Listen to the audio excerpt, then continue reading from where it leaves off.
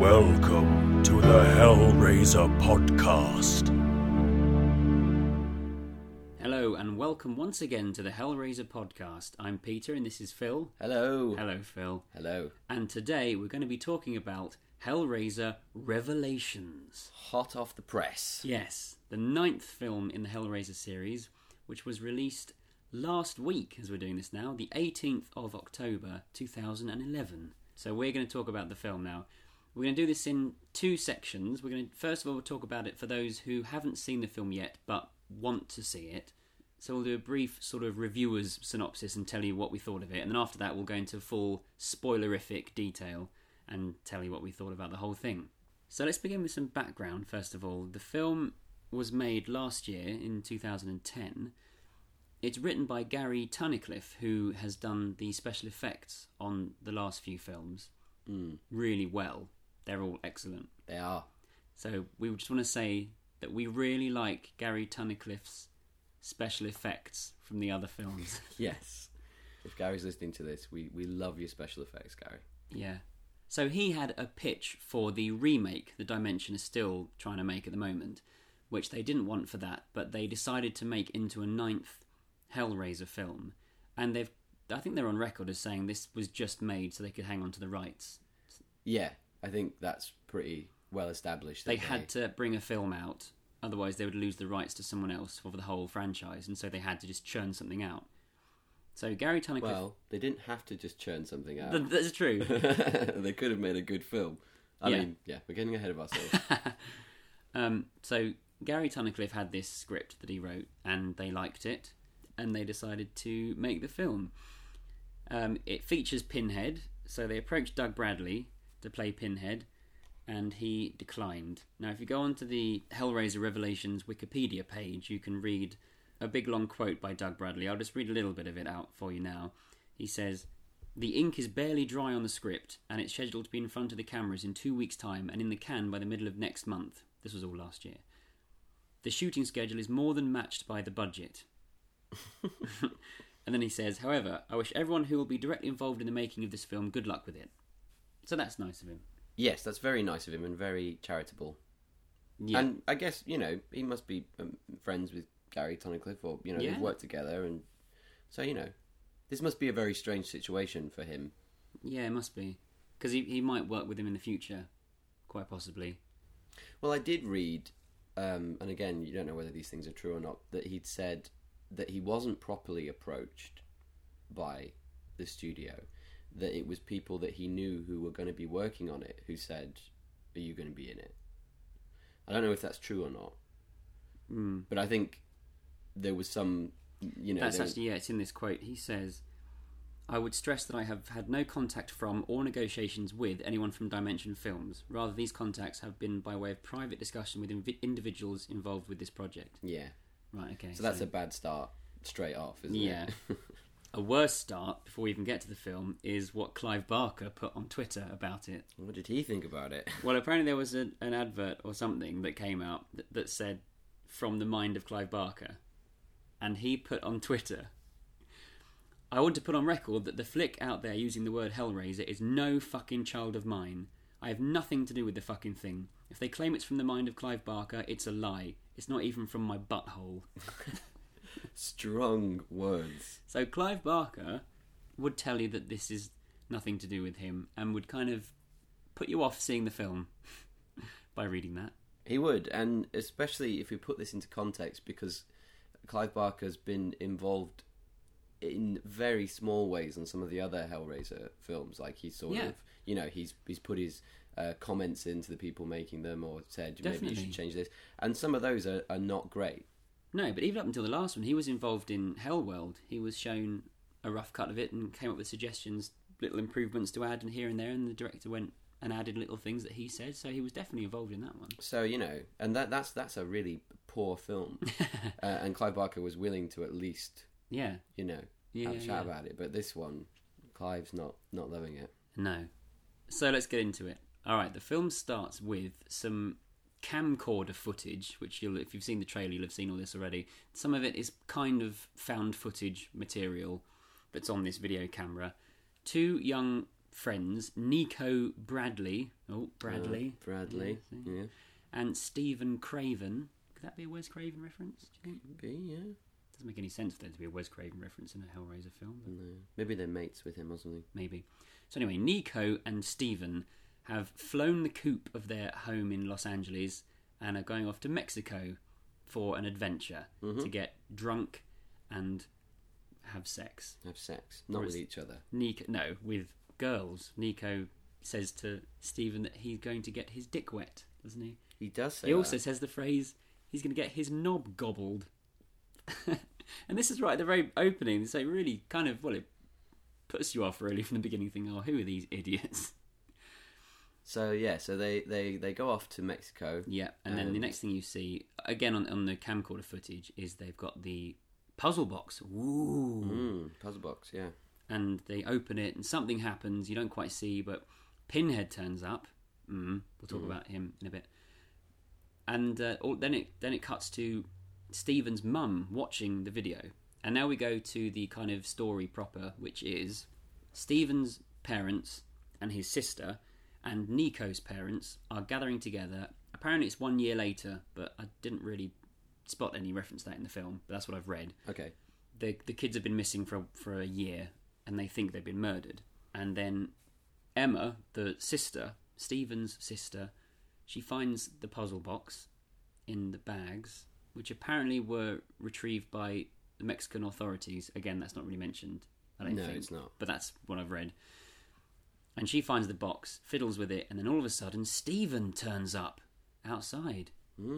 And that's all we're going to give you for now. For anyone who does want to watch the film, we'll talk about it a little bit more now, but that's as much plot as we're going to give you for now. We'll go into details in a moment. But so that's the idea. So these two guys disappeared, and then one of them turns up again. Yeah. Okay, let's talk about the film for a moment, like a little review, as it were. A little review just of our thoughts. Phil?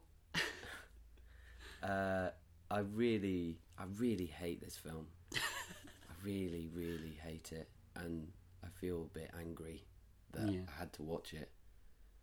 I was excited when we sat down to watch it. You know, I was like, a new Hellraiser film. You know, there's that little tingle of, wow, a Hellraiser film I haven't seen before. And it just bored the pants off me. I just thought it was a tremendously boring film. You, Peter? Yeah, well, kind of similar. I mean, I was very excited. I pre-ordered it from Amazon, and it arrived, I think, 2 days after it came out. And it came through Letterboxd, and I was really excited. I rushed to the DVD player and put it in and watched it and thought, it's just not a very good film. And it's such a shame to say that about a Hellraiser film. But, okay, the main problems are, I still think the story's okay. We'll go into the story properly later on. The idea behind it is not too bad. Plot, I think, is quite good. I mean, I quite like it. But the script, the actual screenplay, is quite poor. It's bad. The dialogue is very bad. Yes, it doesn't really make much sense, and characters say things, just loads of exposition. They say things that they would never say. No. You know. And also the acting is really bad. It is, particularly from the two lead guys. Well, I wouldn't say particularly from them. I think the girl who plays Emma's rubbish. Well, maybe those two guys really stood out for me as being really poor. Yeah. I think because they have a bit more to do, whereas the others are kind of... No, they are. Kind of, yeah, especially the guy that plays Stephen, who's the one that turns up again.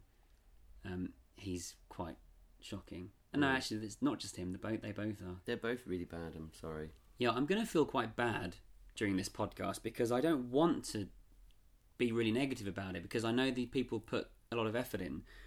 But unfortunately, it's not good enough. I mean, the acting, for a lot of the time, they look like they're putting a lot of effort in. They look like they're really trying their hardest to act well, but they haven't got very good lines to say, and they're not very talented, a lot of them. And even no matter how hard you try, and it could be the direction as well, the way they were directed, it could be that as well, but it just falls really flat. And they say things that just don't make any sense, and it's like you said, the motivation is not there for the characters. There's no reason why this person would say this, and if it was real life, this wouldn't happen, and all things like that should be thought about. It reminded me of a kind of drama school play where people are very young actors and they're all in these rooms talking at each other and they're kind of shouting at each other and stuff. But there's no real intention behind any of the characters, and there's no real tension, threat, interest going on in any of the scenes for me. No, I agree. And some people might watch it, and I mean, there's some quite good special effects every now and again. There's some Cenobites, and there's some sort of blood effects and some chains and all that sort of thing. So some people might watch it and think, oh yeah, there was that bit where this person got a chain in their face, but unfortunately, it's not good enough for the rest of the film. I mean, you look at the first film, which this film does try and emulate quite heavily.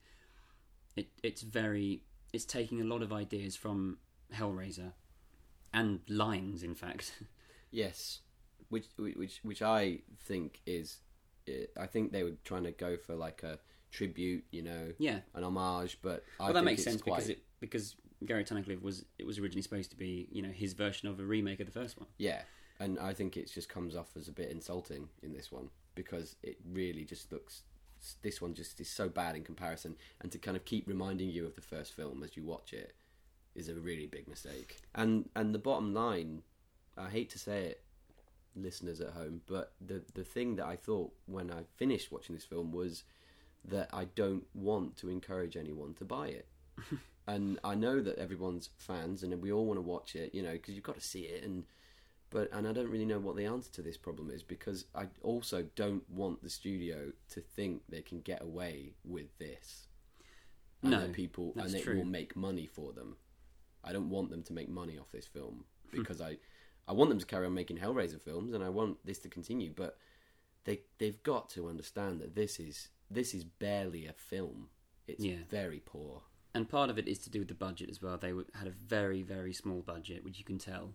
But just the sets, I mean, like you said, at one point, it looks like a play. It looks like a stage setting. They just look like sort of wooden flat sets, cardboard sets and stuff. And it looks bad. And, a lot of people are really willing, especially with Hellraiser. There's so much goodwill with Hellraiser, really willing and to watch a film and say, okay, the sets are bad, and okay, this is but the core. There's no core to this film. There's no heart. There's no soul.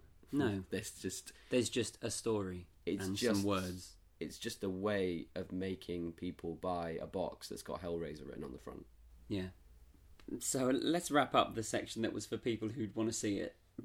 Wrapping up with the fact that you're telling them not to go and see it or not to get it, buy it. But I would say, obviously, if you're a big Hellraiser fan, especially if you live in America, because we can't get it over here unless we order it from America. But if you're in America and you're a big Hellraiser fan, you're probably going to buy it, or you're going to go around someone's house who's got it. Maybe you could set up like a Hellraiser club where 10 fans buy one copy and they all put like £1 in or $1 or whatever. Yeah, it's a good idea. Hellraiser pool. Yeah, to watch a really poor film. Yeah, Jesus. I just kind of feel like I just wouldn't wish this on anybody else, this film, And it's funny because on some of the forums you've got people who say they quite like it and are being quite positive about it and saying that it's better than some of the others. Yeah, I tell you what, one thing that I really thought when I was watching this one was I thought back to some of my criticisms that we've done on the previous podcasts of the other films, and I felt bad. Yeah, me too. And I would like to actually wipe away some of the criticisms I've made of the other films purely on the basis of watching this one. Because they were awesome in comparison. In comparison, they were all awesome. Yeah. That's one positive thing I'll say about this film. It makes even Hellworld enjoyable. Yeah, and I don't know, whether everyone's going to agree with us on that. But I don't think people are going to agree with us because I've seen on some forums that some of the fans prefer this definitely to Hellworld, but some of them to Bloodline as well. Wow. I mean, Hellworld is very poor, but Bloodline's in just a different universe. But, I mean, this. Bloodline is it had problems, and as we went through on that podcast, I mean, it had problems with the budget and with the studio, but at the end of the day, there was some really good stuff in it. And it was a good story. Well, it's just worlds away from this. It is. And even Hellworld is fun. It's got Hellworld some- is kind of... It's not quite so bad it's good, but it's nearly there. And it's got some really fun stuff in it. You watch it and you have a giggle. And we didn't really have a giggle in this one. I was really, really quite bored, as I've already said. But yeah, I just kind of was sitting there thinking, oh God, when's it going to end? You know? That's the thing. I'll tell you when it ends. It ends at the 1 hour, 10 minute mark. Yeah. The credits, the end credits come up, and it's been 1 hour and 10 minutes. That's it. And 70 minutes. And it's got an amazing effect because it feels like, I don't know, 4 hours and 27 minutes, I think. We'll tear your ears apart. Alright, so, shall we now go through it in detail? Right, so everyone, if you want to watch the film, then pause this now and watch it, and then come back and listen to the rest of it, because there are spoilers we're going to give now. Mm-hmm. Let's go back to the beginning. The first time they opened the box, this is something that the first reference to the original story, in fact, the reference to the book, which we're going to do on our next podcast, hopefully. But there's a bell that starts ringing. Which I was like, wow, great. I know, yeah. This is right at the beginning. And they're in Mexico, and he's like, yeah, all right, well, we're in Mexico, there's loads of churches.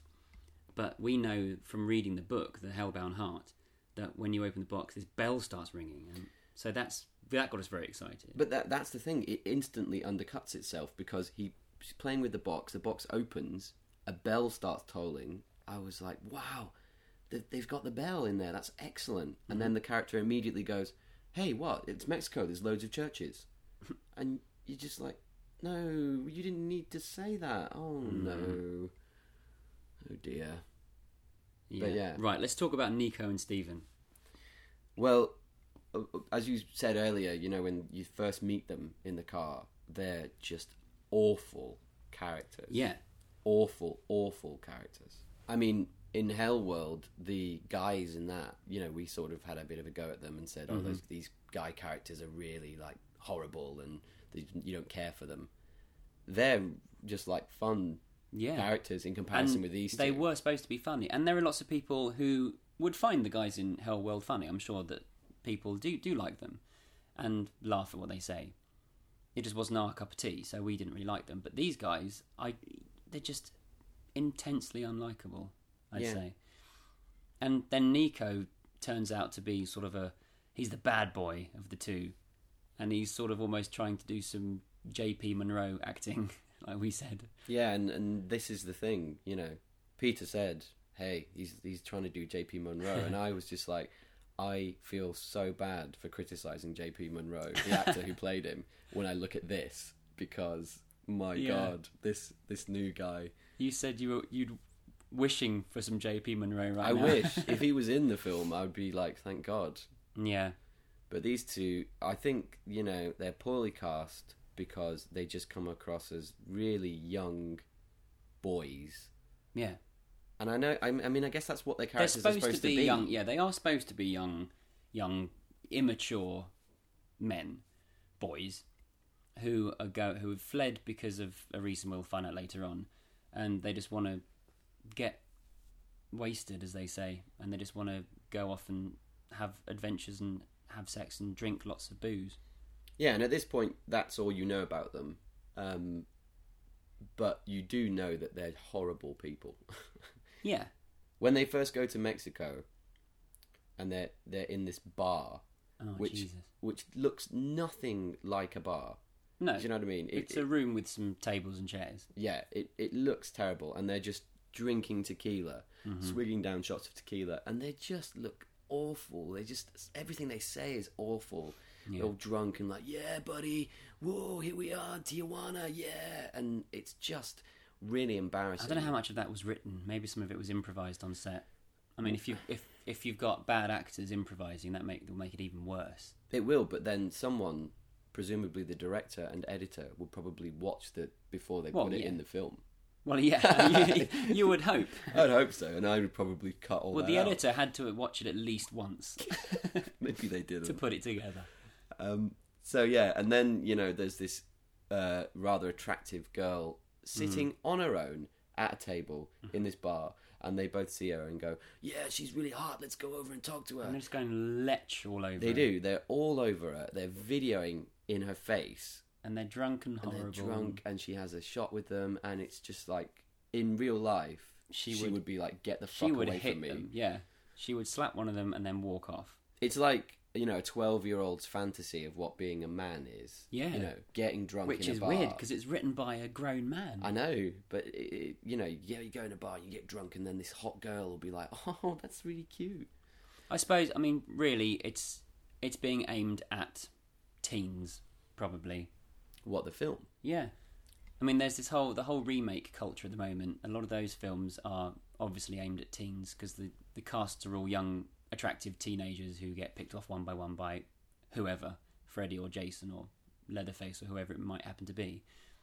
So, do you reckon this one is aimed at the teen audience as well? Well, it's very interesting that you say that, because this sort of scene would suggest that. However, we'll get onto this later, folks, but the amount of soul-crushingly boring scenes with grown-ups talking that's true, and I was about about their to children get onto in this that. film. And the main story is actually about the grown-ups, really. The whole ending is. Do you know what I mean? And they're really, really boring. Yeah, you wouldn't be interested if you were a kid. There's certain elements of this film. There's like, you know, some girls with their boobs out, and you know, you see some nakedness and drinking. And not very sex. much though, not compared to some of the other ones. No, but it's completely not justified in this film either. You can just almost see the studio going, "You gotta get some boobs in there. Yeah, gotta have at least one shot of boobs." Is that your impression of one of the Weinsteins? It's not, because I don't want to criticize the Weinsteins too much, because they'll probably come around my house and do me in. But hey, some unnamed film producer. Yeah. So this girl then, Nico ends up having sex with her. We haven't really said Nico is actually supposed to be the boyfriend of Emma, Stephen's sister. And Stephen is all up for having sex with this hot lady they've met at the bar, and then Nico has sex with her, and Stephen is like, "You always do this." Yeah. And we first find this out as Emma's watching it on the video camera, and that's quite interesting. Well, here again, you know, let's get really into what the motivations are here and think about the writing. It cuts to, you know, his mum watching this video that has been returned to them after their children went missing. Okay? And then Emma comes in and says, "Oh, what's on that videotape? Why won't you let me watch it?" And she says, Nothing. You shouldn't watch it." Yeah. She then puts the videotape in this bag. Leaves it in and just leaves it there for Emma to just walk in and take it. And it kind of shows... And Emma's them obviously getting murdered. Upset about the fact they're missing. And also the mum knows that on the video is Emma's boyfriend having sex with a weird hot woman. So there's no way she would leave that around for Emma to find. No. And, you know, you can say, yeah, but it's got to move the story on. But, like, it just... That's fine, but whatever, have a locket somewhere, and then a little scene of Emma picking the lock and finding the... Oh, there's all sorts of things you could do. So anyway, they watch this video, and this is how this is being relayed, you know. But then it's also cut in with the found footage stuff. Isn't just found footage, it's also being filmed properly, you know, them filming it. So it's not just all sort of, you know, Blair Witch Project style. Which is really good, because I really don't like films where it's all... I couldn't have watched it if it was all just from the handycam. Shaky cam. Because you do get to that point where you're like, why aren't you just putting the camera down? Why are you filming this? Yeah. And in this film, they just don't care about that. It's fine. They just kind of do it on the video, handycam, and then it just cuts to real film. Yeah, and what they were doing, so they don't have to film everything. Mm-hmm. Which, I'm glad they did that. That was a good choice. That was a good choice. So he's sleeping with this hooker in the toilets of this I wouldn't bar. say sleeping with. He's not sleeping with her. He's having sex with her in the toilet, and his friend passes out on the floor, and then wakes up, and Nico is all edgy and wants to leave. Yeah. And he's like, why do you want to leave? Why do you want to leave? Oh, she was a hooker, you had to pay her. And he's looking all weird. And then they find that he's killed her. She's dead. Yeah, so we never really find out how she died. But she's just there, dead, head against the toilet bowl, and there's blood everywhere. Mm-hmm. And Nico's like, I don't know how it happened, man. She hit her head or something. I don't know. I was drunk. So were you. Yeah. That's fair enough, though. I mean, if you are drunk, then you should expect, you might kill someone. Exactly. That's what happens when you get drunk. Exactly. And I don't know, like, to try and be charitable to the film, I got the kind of impression here that they were saying that he might have done it on purpose because he is a bit of a freak. Do you know what I mean? Yeah. Like, he's a bit rough and a bit, I don't know, something, maybe. Yeah. Well, he was being very rough and sort of animal-like when he was having sex with her. So maybe he just went too far, or maybe he didn't mean to kill her, but things. But he meant to smash her head against the toilet bowl. Yeah, that old maneuver in the bedroom or the toilet. But anyway, she's dead, and then he convinces Stephen to not worry about it and just ignore it and carry on, even though Stephen's a bit upset about the whole thing. And then Nico's like, "Don't worry, life is cheap down here." Yeah, no one's going to find her. Down here in Mexico, life is cheap, but she's just a statistic now. Well, he says, which I think is really funny again, he's like, "Oh, fingerprints are going to be all over that bathroom." And he's like, "No, what do you think that place ever gets cleaned? No way." And I'm like, well, if it doesn't get cleaned, then they will be there. But his reasoning is that there's lots of fingerprints in that bathroom. I don't know. Yeah. That's really nitpicking, but... And he says there will be fingerprints in there dating back to the last ice age. Cracking line of dialogue, that. Zing. So now they're in another bar having this discussion, aren't they? Well, this is later. We go back first. We go back to the parents' party, and then Stephen turns up. Yeah. So the families... Oh, no, first of all, sorry, we need to just say again, Emma, as she's watching the video, she also finds in the bag, Stephen's bag, the puzzle box, which is in there as well. Yes. And she has a little fiddle with it, and then Stephen turns up. Yeah. Because basically, before this, we've had the families sitting around and saying things like, "We never talk about their disappearance." "Yeah, but my brother and my boyfriend disappeared and you never talk about it." Yeah. And, all these things that people would never ever say. No. So it's set up that they always have these meals or whatever. They all meet up together and don't discuss the fact that their children disappeared. So Stephen turns up and he's all weak and wobbly, and he's basically saying, "I don't want to go back there. The Cenobites, they're going to get me. Don't let me get caught again." And so the parents are like, "What? Maybe they were kidnapped. Where's Nico then?" Where is Nico? And then Emma fiddles with the box again, and all the lights go out and the house starts shaking. And then Stephen wakes up and goes outside to the swimming pool. Oh, yeah. It's also, we should point out that Pinhead has been seen now. Yeah. And he's actually listening to these people talking. Okay, right. Now let's talk about Pinhead. Yeah, you're right. I mean, there are some shots scattered throughout this of Pinhead almost listening. Every time the box gets touched, he's sort of there in a room somewhere. Which is awful. Yeah, that is bad. There's a couple more Cenobites as well. There's a female chatterer who isn't too bad, but she's not great. I mean, she's not chatterer. She's got different makeup. Yeah. But I just think it's really awful that throughout the film he exists in a small room that's been done up to look like a Hellraiser-y room. Yeah. Every time it cuts back to them, it's just the Cenobites are just hanging out in this little room that's blue and has some chains in it. It has some chains. It has the wooden block turning the pillar, and some slat walls with some blue light. But it looks really bad that they're just in this room, and you can so obviously tell it's a small little room where they're just standing around. And one thing we get glimpses of is Pinhead putting pins or nails into another person's head. He's sort of making a new Pinhead, which we'll find out later on who that is properly. Yeah, so it's someone who looks like a fresh Pinhead. Yeah, he's basically skinless, but he's getting sections of skin placed onto his head and then nails driven in to keep them in place, which isn't really what I think of when I think of Pinhead. To me, it's more like actual skin that's been divided with a knife or something. Well, that is what it is. Yeah, you see that in the beginning of Hellbound, don't you? Yeah, the scalpel. Yeah. Dissects his head, but leaves the skin on, and then nails get hammered into it. Yeah. So this is different to that, obviously. But let's talk about Pinhead. Yeah, let's. He's in a small room, there's some other things, whatever, but this is, of course, not Doug Bradley, as we've already said. So instead of deciding to go with a different Cenobite, they have just kept Pinhead in it, and they've recast him. Which, again, I think is a huge insult to Doug Bradley, who's really made this character. Yeah, and also, he's really bad. The new guy. So, new Pinhead is actually played by two actors. There's a guy physically doing it, a guy called Stephen Smith Collins, but he's dubbed over by someone else who is called, forgive me if I'm pronouncing this wrong, Fred Tatasciore or something along those lines, who is the voice of Pinhead. And he's done a lot of voices for sort of cartoons and comic book things, hasn't he?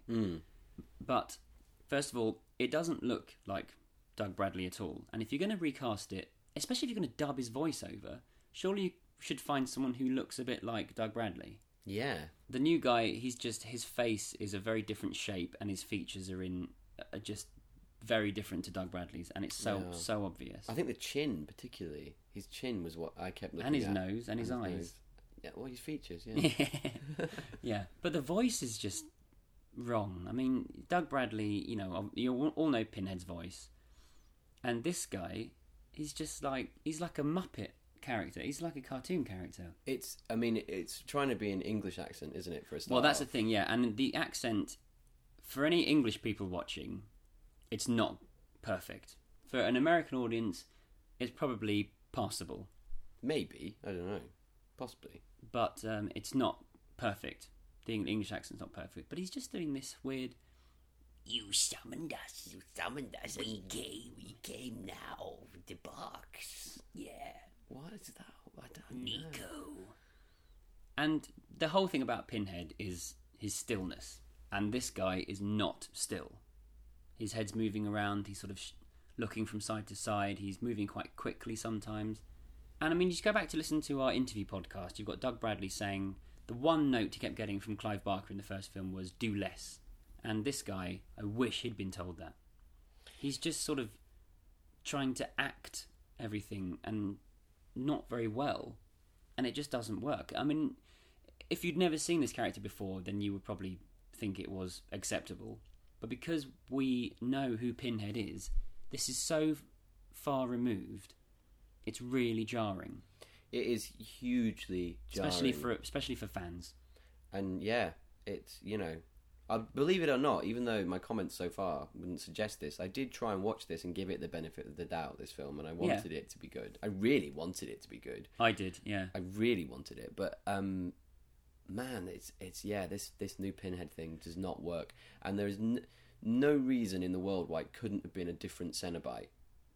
Yeah, I don't think. Well, yeah, there is, because then they couldn't put him on the front cover of the DVD to sell him. But like even one that looks similar, with like pins but just different. Obviously that would attract huge amounts of criticism as well. But yet, there's no point in doing the same character if you can't do it the same. If you can't make it look the same, I don't think. I agree. Or sound the same. And the sound is that's one of the most jarring things about it, I think. Yeah. Now, my first reaction was, wasn't it a shame that Doug Bradley isn't playing it? Because if it was Doug Bradley playing it, then maybe it would be okay. But you disagreed with that, didn't you? Well, I knew that Doug Bradley would do it well. But actually, by the time the film finished, I was really happy that Doug Bradley wasn't in it, because I didn't want to see him in this film. And the lines are not good, the Pinhead lines. And I know that Doug Bradley is great and he could make them sound good. But not all of them. You can't really polish up a turd. Yes. Unfortunately, I think Doug Bradley was right on the money, and I'm really glad that he's not in this film, because you don't need this on your CV. No, I mean, what he said about the ink not being dry on the script was completely right. Well, I think, like you said, Phil, it looked like a first draft. Yeah, to me. And this is what you hand in your first draft, and then the studio or the producer or the director looks at it and says, okay, I like what you've done here and here and here, but you need to work on the dialogue a bit more, or change this bit and this bit. And they just read it and went, yep, that'll do, fine, okay. Yeah, because you can argue, they wanted it to be super cheap, obviously, because it was like $300,000 or something. That's what it. Yeah, that's what it cost. And that's fine, because this is a very cheap film, because it takes place in hardly any locations. Mm-hmm. But dialogue is free. If the people are going to be saying words to each other, let's redraft them a bit, you know. Yeah. So I'm glad Doug Bradley wasn't in it and wasn't involved. So yeah, basically the new Pinhead is not good. But I've got a theory, which I'm going to put forward now, so it's up on the podcast online for everyone to hear. In this film, we see Pinhead, in inverted commas, creating a new Cenobite with nails in his head. Pseudo Pinhead. Yeah, known as Pseudo Pinhead. Right, yeah, that's acceptable. That's accepted. That happens in the film. That happens in the film. So my theory is that this Pinhead was actually a creation of our Doug Bradley Pinhead. This is what I'm going to go with, because it makes me feel better about this character. Doug Bradley's Pinhead created this guy. Pinhead 2. Yeah, who basically... And then he went off to do his own thing and ended up creating Pseudo Pinhead and being in this story. That's what I'm going to stick with, because it makes me feel better. If it makes you feel better, Peter, then go for it. So let us know what you think of that theory. I'm probably not the first person to have said that, but give us some feedback on that and see if you agree, or if you just want to ignore this film, pretend it didn't ever exist. Well, I tell you what, that's a perfect example. I mean, we've talked about this before in some of the podcasts, where we're saying we're just looking at what's on the screen and we're not talking about... Because the fans of these films, the majority of them, have got great imaginations and creativity.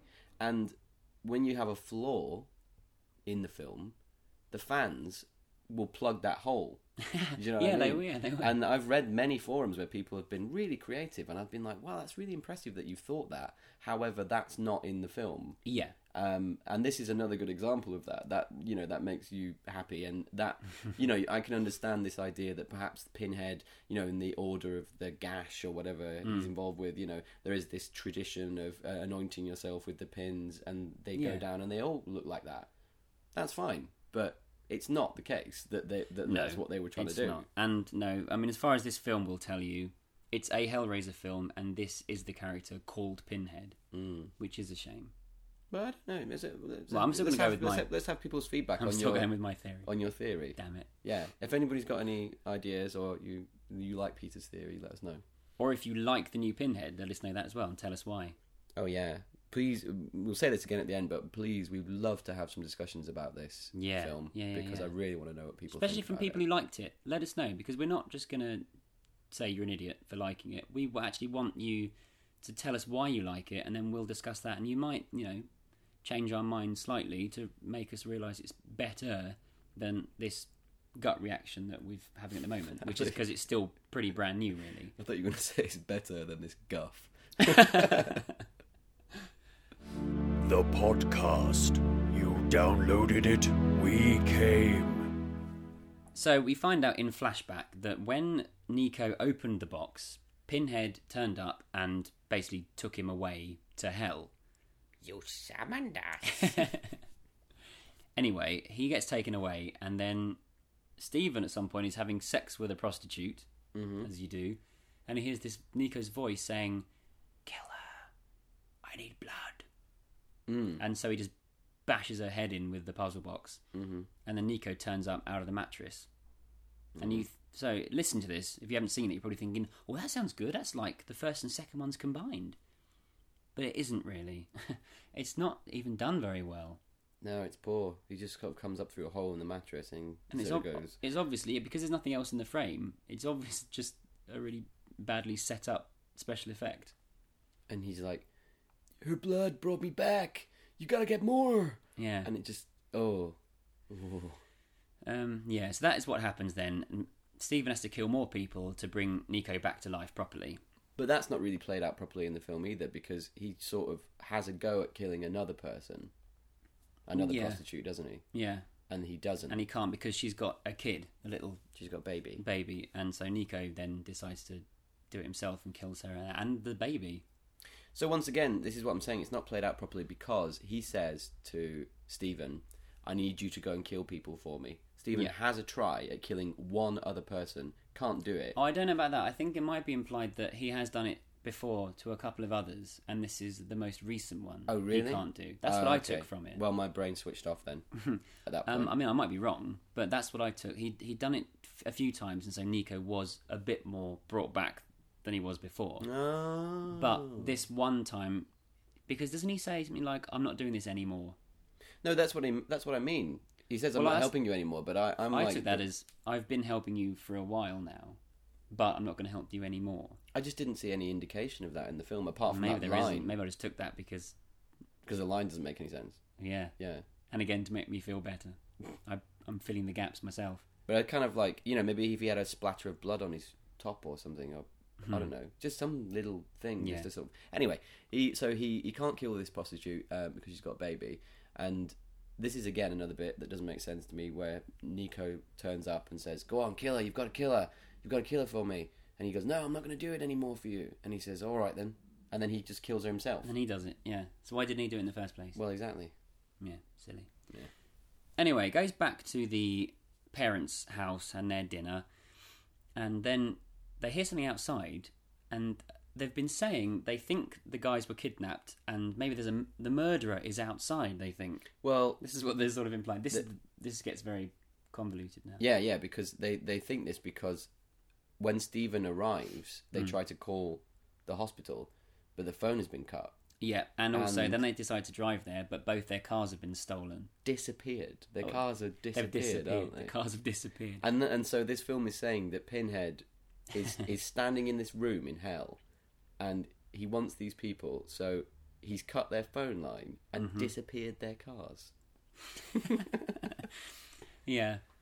And we've missed out. There's a sort of tramp character that gives them the box and does this really bad dialogue about how it can give you experiences and it's better than sex and all that stuff. Yeah, because this is a really big point of the film that I hated, was the tramp character who gives them the box, because in just a couple of paragraphs they sort of ask, "What is it?" Yeah. And I think he distills the whole essence of Hellraiser in a couple of paragraphs, really poorly done, and it gets rid of all of the mystery, all of the ambiguity of what Clive Barker initially did with Hellraiser, of what goes on in hell, what is it about this pain and pleasure and sensation and experience. And I think this little bit of dialogue from this tramp guy just makes it sound really flat and boring, and just basically like, yeah, you go to hell and we'll give you really, really bad pain, and then the pleasure will be really sweet. Yeah. And I think the initial concept that Clive Barker had was so much more than that somehow. I mean, and it's it was supposed to be mysterious as well. Well, that's it. I don't want to know what it is, what goes on. Mm. But also, I mean, for me, what's worse is later on when Stephen, back in the present day, the parents' house, he's been talking about Cenobites, and then Emma, the sister, turns up with a dictionary. And it's like, oh look, here it is, Cenobite. I looked it up because I'd never heard the word before, and this is its description. This is the 9th film in and the Hellraiser series. Cenobite, you want it to be. I mean, I know I mentioned on the first podcast the fact that it does mean someone who lives in a sort of, a religious, like a monk who lives in a monastic community. But that's only because I looked it up in the dictionary myself, because I was interested. And for most fans would probably think it's a word Clive Barker made up. Yeah, or you know what the meaning is by the 9th film. Exactly. By the 9th film, you've looked in the dictionary yourself, or you just like the word. But if you think he made it up, then you should carry on thinking that, without this film saying, "Oh, by the way, that word that you thought was really cool, it's actually just something else." Yeah, I didn't like that. The fact that she reads it out from the dictionary, that's bad. It doesn't really have any place in this film. And then she goes and sees Stephen in his bedroom, her brother, remember? And then he comes onto her and gets off with her and fills up her boob. Yeah, but this is after she was playing with the box. She's become really attracted to the box. The idea, she fiddles with the box and it gets her really randy. Well, yeah, so she's playing with the box, and then she comes coming on Nico's dad. Yeah. Really quite strongly. Like she's basically sort of really getting off at the kitchen table, which her mum notices and goes, "Can you please go and give this soup to your brother?" So she goes and sees her brother, and then he gets off with her. He kisses her and feels her up. Right, so then the dads hear a noise outside, and they grab a shotgun, and they go out and they find the tramp who sold them the box, or gave them the box. Mm. And Nico's dad gets really cross because he's drunk, and he shoots the tramp, who then gets up again and cuts his face up with a big knife and kills him. Yeah, and this scene's supposed to be kind of really like, oh my god, you know, he cuts his face off, basically, but it just doesn't work for me. No. It's not very exciting, this bit. And then all of a sudden, Stephen has the shotgun. Let's just cut to the chase now. There isn't a chase. It's a really boring film. Yeah, where's the engineer when you need him? And now here's the big twist moment. It turns out that Stephen is actually Nico, wearing Stephen's skin. Yeah, so Stephen comes in and shoots Stephen's dad in the stomach, but then you find out it's actually Nico. Yeah, wearing Stephen's skin. And then there's a flashback to Mexico, and skinless Nico is saying to Stephen, come on, I need one more, and can you make it a man, please, because I need his skin. And then Stephen says, I'm not going to do it. So Nico says, very well, I'm going to have yours then. Yep. And takes his skin off. Cuts his skin off. Yeah, so Nico stole Stephen's skin and left him skinless in a hotel room in Mexico. So this dinner party has rapidly deteriorated. Nico's dad's been killed by a tramp. Stephen's dad's been shot by Nico in Stephen's skin. And then there's this really awful scene where the character who is the character Nico, but it's the actor who played Stephen, walking around taunting people with this shotgun, and it's just really bad. It's really poor, the acting here. It's like, oh, mother, don't you like it when I do this? Yeah. Oh, I shot him in the face. Yeah, and you, I've been having sex with your daughter. How'd you like that? Oh, dear. Yeah. And it's just bad. And then he makes Emma open the box because his plan is to summon the Cenobites, because he's been on the run from them, and offer them another soul instead of his, the soul of Emma instead of his, so they will then leave him alone. But this is a crucial point again that makes no sense, because he says, this is my plan. When she opens the box and the Cenobites appear, the actor goes, oh, no, get away from me, as Pinhead approaches, and doesn't sort of say, I've got a plan. I've got a plan, here's my deal. He looks like it's gone wrong. Mm-hmm. I don't know whether that's with editing. I don't know what that is. But no. Oh, and another thing, just to point out, was that he said the reason why they left, why Stephen and Nico we should left, point that out as well. Yeah, was because their parents were having an affair with each other. Stephen's dad was having an affair with Nico's mum, and that comes out now in this crappy shotgun scene. But that's why they left, basically. Right, and then at the end, so when the Cenobites get summoned, Pinhead turns up with this pseudo Pinhead, and then in a little flashback we actually find out that this other Pinhead that's being created is actually Stephen. So when Stephen was left in the hotel room in Mexico, skinless, he picked up the box, and then we don't see it, but we assume that he then opened it, summoned Pinhead, and then started being turned into a pseudo Pinhead. So yeah, they turn up, and they basically say, we're not going to go along with your deal, you idiot, we're going to take you back. But before they can take him back, Stephen's dad shoots him. We're talking about Nico here, in Stephen's skin. Mm-hmm. Stephen's dad shoots him, and then Pinhead gets really cross with him, saying, we were going to take him back and basically torture him forever, you idiot. And now you've gone and killed him. What we were going to do was far worse than anything that you could have done, and you killing him was nothing compared to what we could have done. Now I like that, but that's interesting. I like the idea behind it, but then there's still something weird about this to me, in that I thought that once the Cenobites kind of had you, that you kind of couldn't die. Where'd you get that from? Purely because I don't think it's possible to torture someone for eternity and not have them die. No, fair enough, but that might be only when you're in hell. Maybe if you come back to the real, if you escape back to the real world, then you can be killed. I'm sure lots of people have lots of different theories about this, but I always kind of imagined that when you were in the Cenobites world, that they could actually rip you apart, then put you back together again and start it all over again. But think about Frank in the first film. You do get the impression that he is very strong, but that he could get hurt, I think. Yeah, Yeah, maybe it's just when you're with the Cenobites in hell. Yeah, but I don't know. If you manage to escape back to the real world, then you can be killed. Yeah, Well, that's not because this guy is here. That's not a fault of this film. It's just something I was thinking about. No. I'm kind of wondering. So basically, Pinhead, to punish the dad, he takes his wife to hell. Yeah, because he says that he's really interested in his daughter. He does want the daughter. Pinhead wants the daughter. Yeah. But he said that the seed of darkness that was in Nico is already in her, and it's going to grow, and she's going to use the box one day anyway. And I guess that's what that flirting scene was about, where she kind of like flirted with the other guy's dad. Yeah. Just to show that she's bad. Yeah, so he takes the wife, Stephen's mum, away to hell. And then the very end, you sort of see Emma picking up the box again. The dad dies, the one who got shot. And then, yeah, Emma picks up the box and sort of gives this look to camera, and blackout credits. Oh, and they kill 1 hour 10 minutes. They kill the other mum, don't they? Oh yeah, as they well? do. Yeah, Nico's mum gets her throat ripped apart by little chains. Which I think looks cool. Yeah, that's good. I like that bit. I think when they And kill, also because it's implying that he does it because she wouldn't shut up. Yeah.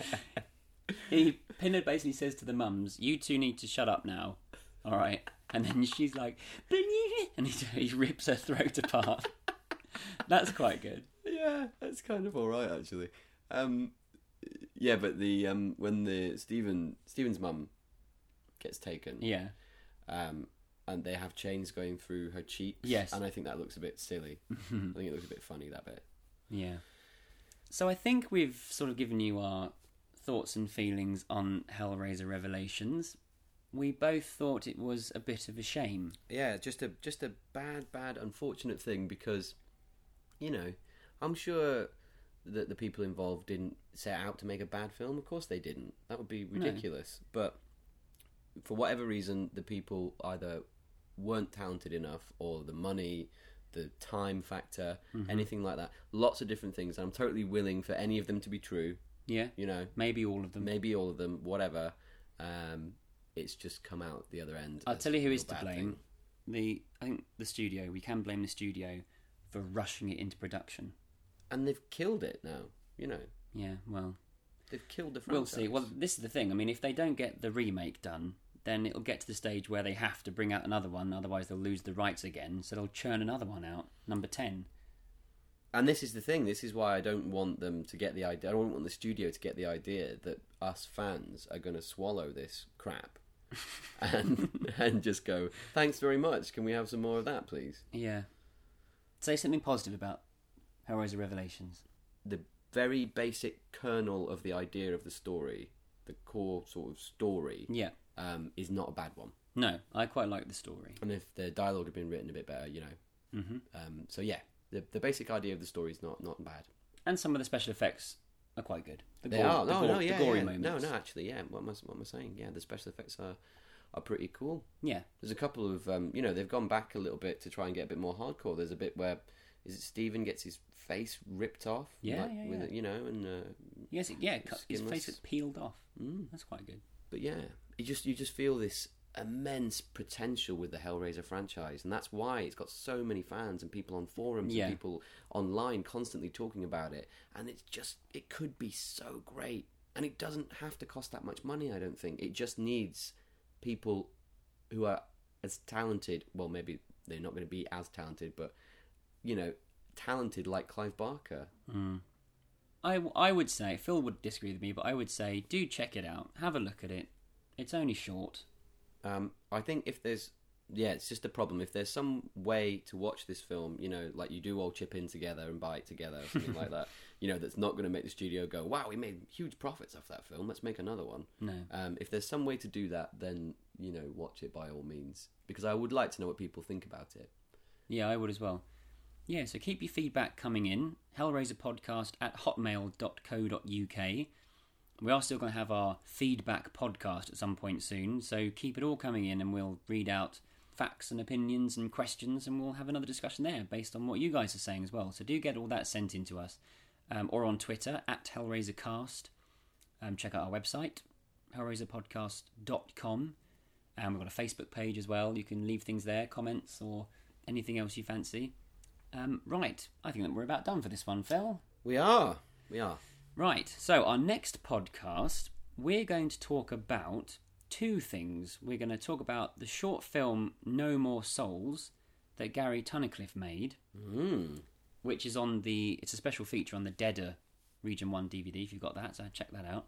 And we're also going to be going right back to the beginning and talking about the book, The Hellbound Heart, the novella that Clive Barker wrote, that the first Hellraiser film was based on. I'm going to go through the differences between the book and the film. So that'd be a lot of fun. So if you've got that, then have another read of it, reread it before the next podcast. If you haven't got it, I would very much recommend you go and get it from somewhere. It's very, very good. Yeah. And so that's what we're going to talk about on our next podcast. Exciting. Yes, so apologies if this was a bit negative, but unfortunately that's the reaction we got from the film, which is a shame. But who knows what the future might bring? Well, hopefully some fantastic Hellraiser films. Well, exactly. I mean, hopefully the remake will have a good budget. And so hopefully that will be, if they get the script right, that should be quite impressive. I feel like a little sort of whipped puppy, because no matter what they do to me, the next one I'm still like, oh, it's going to be... this one's going to be good. This one's going to be okay. And maybe it will be. You never know. Until then, thank you very much for listening, and we'll see you all next time. Thanks a lot. Bye. Bye.